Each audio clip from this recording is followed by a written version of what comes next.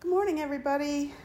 So today we are going to talk about builders and rejoicers, people who, regardless of opposition, decide to be the builders. We have 5 heroes, and we're going to start with hero number 1, who's the king, Cyrus, who's the king of Persia. He was not an Israelite. He was not of the covenant. He was not a Jew. But he was the king of Persia who had grabbed or inherited, I guess was a better word, the children of Israel, not the 10 tribes because they've already scattered, but the other 2 tribes of the southern kingdom that were taken over by Babylon were then conquered by Persia. So this is the king over these people.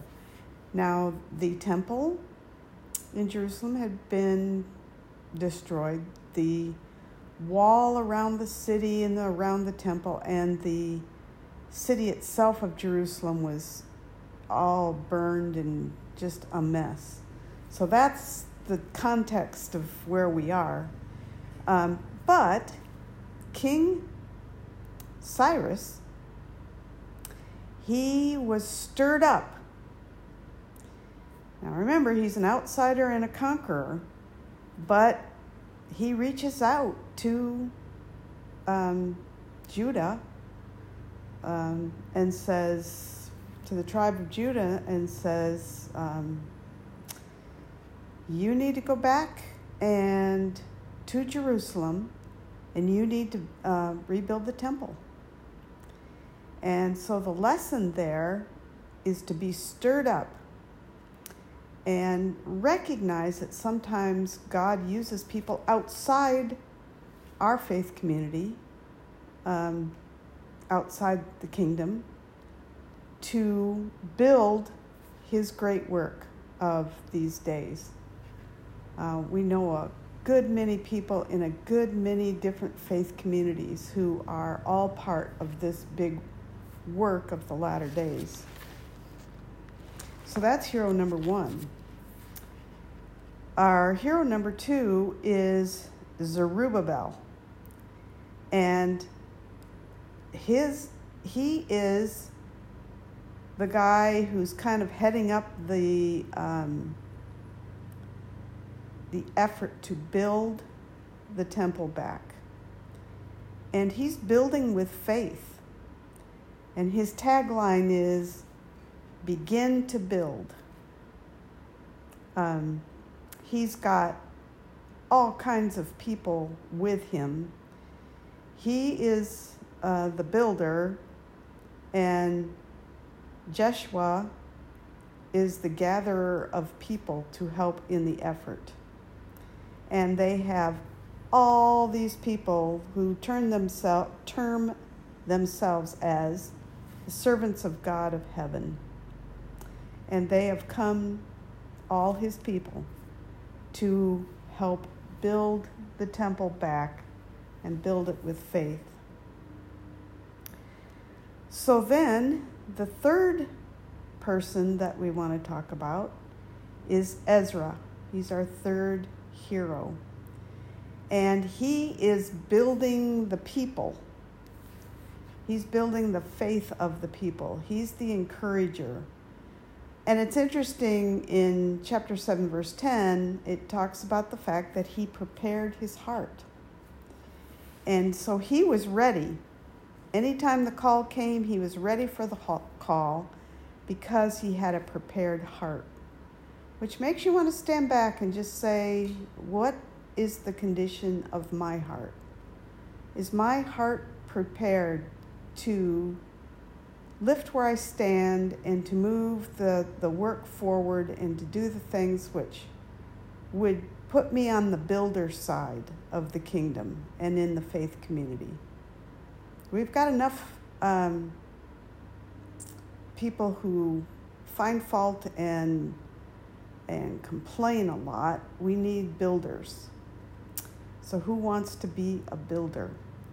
And you think about that, everybody else in this, Zerubbabel, he's building the temple, and then Nehemiah, he's building the wall, but Ezra, he's building the faith of the people.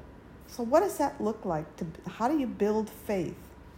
What exactly do you do? When you think about building the temple, you think of picks and hammers and rocks and digging and shovels. But what are your tools for building faith?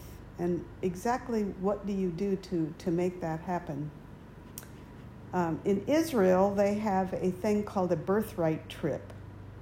And it's a trip where they take people with a specific idea to build faith. So that's Ezra. And his line is, be ready with a prepared heart to be a builder. Our fourth one is Nehemiah. And Nehemiah, he's in charge of building the walls. So the walls had all been knocked down, and he was working on rebuilding those walls.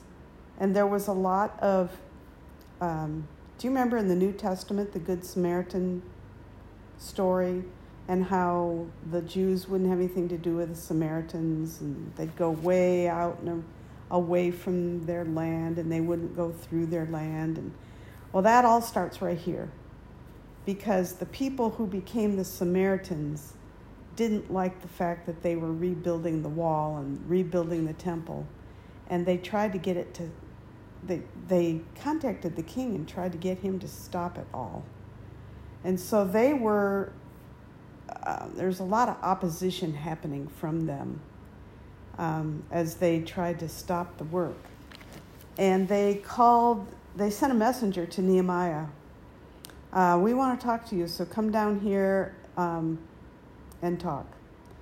And he says, I can't. Well, that goes on for a few times back and forth, and he finally says, I'm doing a great work. I cannot come down. And that's a great hero line for us to think about. We are involved in a great work. We cannot afford to come down to the temptations that constantly pound at us.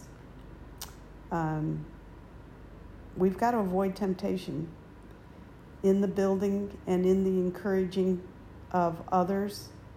We've got to avoid the temptation that takes us away from the great work of building. I cannot come down. So the fifth one is Manahiah. And he's just mentioned just briefly in Nehemiah in chapter 12. And verse 8, it says that he was put over Thanksgiving. So who wants to be put over Thanksgiving this year? You are in charge of Thanksgiving at your home. So his charge was to, when the work was completed, to have a rejoicing with great joy and praise and thanks for the work that was done and the things that were finished. And you should look for that as you read this week and see what kind of a party he really put on. It's very interesting.